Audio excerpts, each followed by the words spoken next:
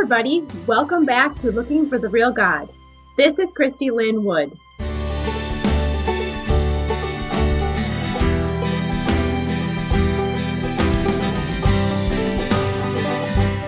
On today's episode, we're going to be looking at the Theology of Me. But theology means the study of God, so me as God?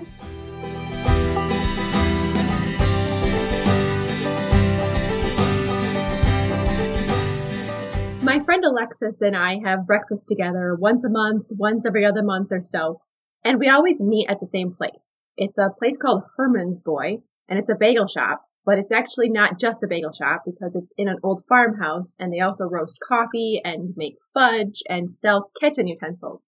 Lots and lots of kitchen utensils.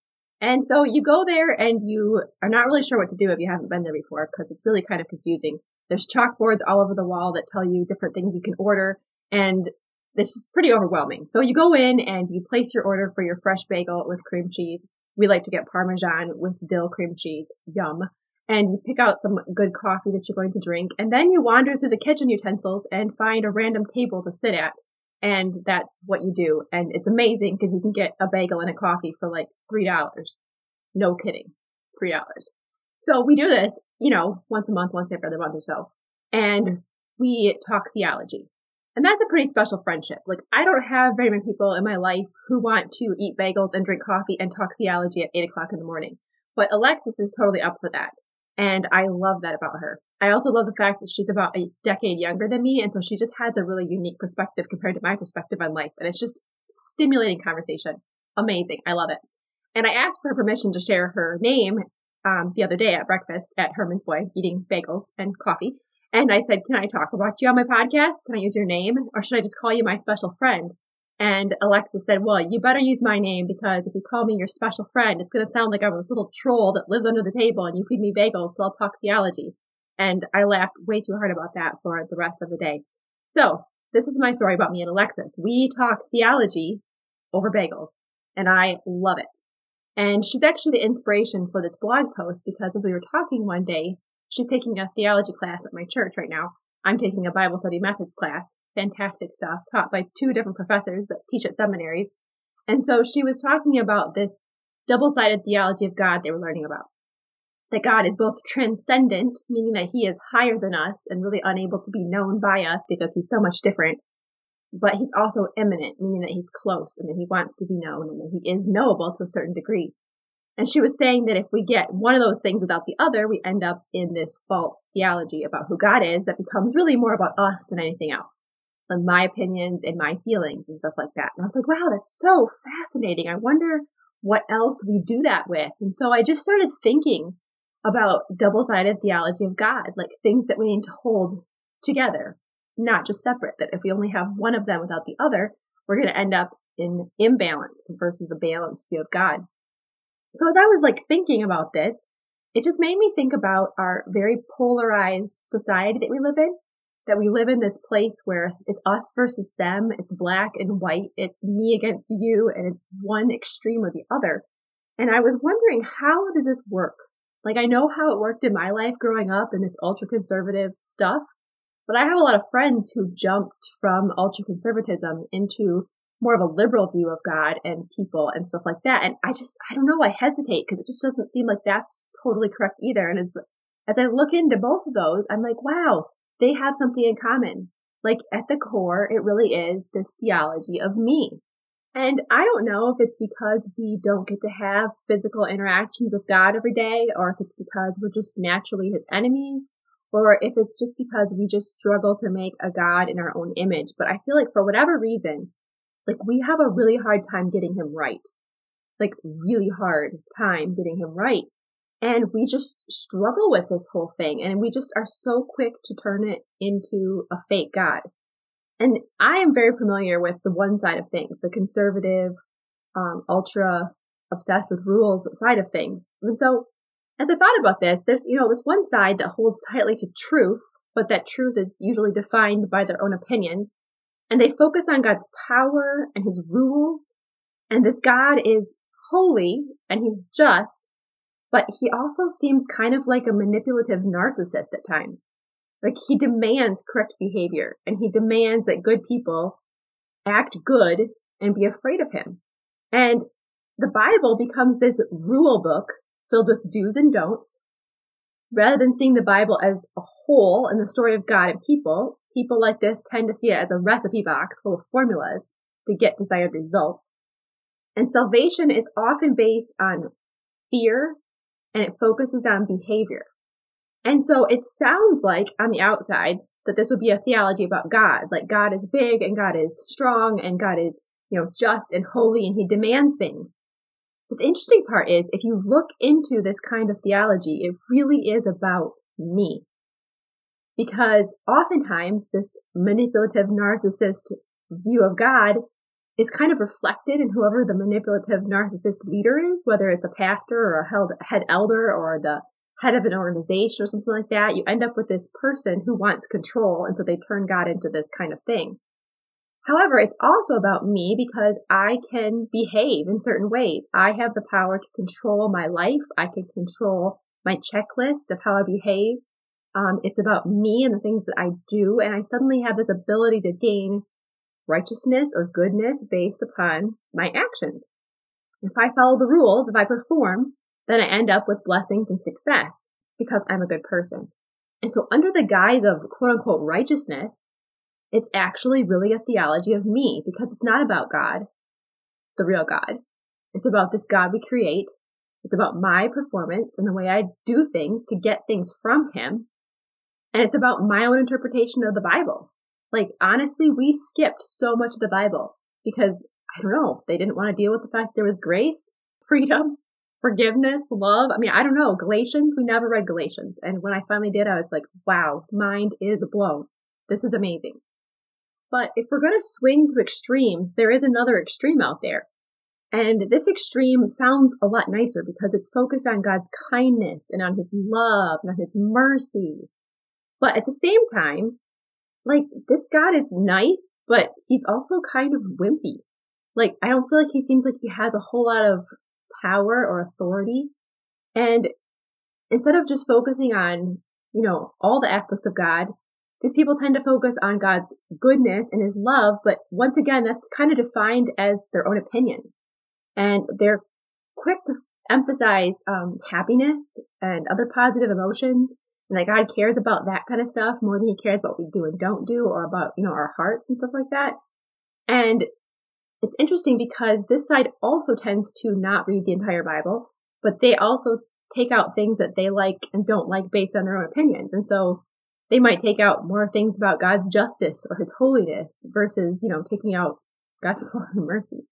And so it's just interesting to me because as I read books or listen to podcasts and stuff like this about the more liberal side of Christianity, and I'm like, it's the same thing. Like, we're still taking things out. We're still defining things by our own opinions. And, this God might not be a manipulative narcissist, but he's just wimpy and kind of lame, honestly. And so the Bible tends to become kind of irrelevant as people pick and choose the parts that seem good to them. And I don't know this for certain, but it almost seems like they feel like they're maybe slightly more advanced or like more evolved than the biblical authors. And so they're, smart enough to decide which is actually true, what they actually meant. And I mean, I've even heard people say like, they didn't have the full revelation of God back then. So we do now. We understand everything now. And so they didn't really mean that. They were just trying to define God based on what they knew about him at that point in time. And it's almost like the people were writing the Bible versus like God writing the Bible through the people. So anyway, it seems nice. I mean, salvation can often be very vague if it's even necessary at all. And it seems nice and it seems kind and loving and hopeful. But if you look into it, it's actually the people that are the gods, not the real God. Because they've created this God in their own image who's nice and kind and loving, and they can do what they want. Which is so weird because it's actually the same exact thing as the other extreme, which is still about me doing what I want. And this is where I just find us once again. As broken people, we struggle to understand God and we struggle to want to understand God. And it's so much more comfortable to create these gods in our own images who, work for us. Like, maybe it works for me to have a manipulative God that, is controlling so that I can control people. But maybe it works for me to have this just really nice, lame, wimpy God so that I can do whatever I want and I can decide what's right and what's wrong based on, my opinions. But what the problem with this is that it completely ignores the fact that there is a real and living, powerful, almighty God who exists. And that's what I believe. I mean, guys, the creation just screams about him to us. Like when I love camping. My family and I go camping like a lot all summer long. And one of my favorite things to do is when I have to get up, because we have like a pop-up camper, so I have to get up and go pee at the bathhouse in the middle of the night, which is super annoying. But at the same time, this is what happens. You're walking in the middle of the night to the bathhouse and you look up and oh my gosh, the stars. The stars. There are so many stars. And there is no way that those stars just happened. They just scream about the God, star-breathing God who said, let there be light, and kaboom, we've got stars. And I love that. I love how it just screams it to me. I live in Michigan and we just kind of finished up the peak fall foliage and it was gorgeous this year. I mean, the colors were vibrant. And so as I was driving around doing my shipped shopping thing, because I'm a grocery delivery person when I'm not doing podcasts and writing and stuff. So I was driving around delivering groceries this last week and the colors were just amazing. I mean, they were so beautiful. And the leaves, they just scream about God to me. Like he's real, he's big, he's awesome. Stand on the shore of Lake Superior or Lake Michigan sometime when there's after a storm and the waves are insane. Like God is real. And so I think that's where we have to stop because we can't have this theology of me. It cannot be about what I think or what I want or what I believe or whatever. It's not about me because there is a very real, very big, very powerful, very holy, very just, very loving and amazing and merciful and forgiving and gracious God out there. He is real. And if he's real, we need to figure out who he is and who we are and what that means. We don't get to just wing it. We don't get to just figure this out ourselves and do whatever we want. We've got to figure this out right. And I think the truth is somewhere in the middle. It's this truth in tension that I'm actually going to talk about next episode. This middle way, this truth in tension. And so if God is really God and not me, then I get to live in this beautiful place of tension and mystery. I'm not going to figure it out because he is so much more and bigger and higher and amazing than me. That's transcendence again. However, he wants to be known and he is able to be known. And that's the eminence again. And we end up with this God who is just and holy, but also incredibly full of grace and love. He's all powerful, and yet he allows us to choose to reject him. The Bible is his revelation to us, the story of who he is and who we are. And salvation is a gift from God to us so that we are able to come back to him, to be back into this relationship with him that we were created to be in. And the only behavior that it's based on is the amazing sacrificial behavior of Jesus Christ. So I sit here in this place of tension. How do we hold two seemingly opposite things? How do we believe in a God who is big and powerful and yet wants to be known? And how do I get myself out of the way? And so I just would be curious, ask yourself, which side of this theology of me do I gravitate towards? Do I want a God who has checklists so that I can feel good about myself? Do I want a loving, wimpy God so that I can just make up my own stuff and do whatever I want without consequence? Or am I okay living in this place of tension with a living God who is both far above us and near enough to be known and to be known intimately? It's a terrifying thought, but it's also amazing and it makes me smile. So I'm excited to keep unpacking this kind of ideas with you guys next week. Like I said, next week we're going to talk about tension theology and the narrow middle way, or the awkward middle way as I've come to call it. And I'm excited to share that with you guys. And so, as always, until then, keep searching. If you enjoyed this podcast, I would love to have you join me over on my website at christylynwood.com for more content, free resources, and opportunities to connect with a community of people who are looking for the real God.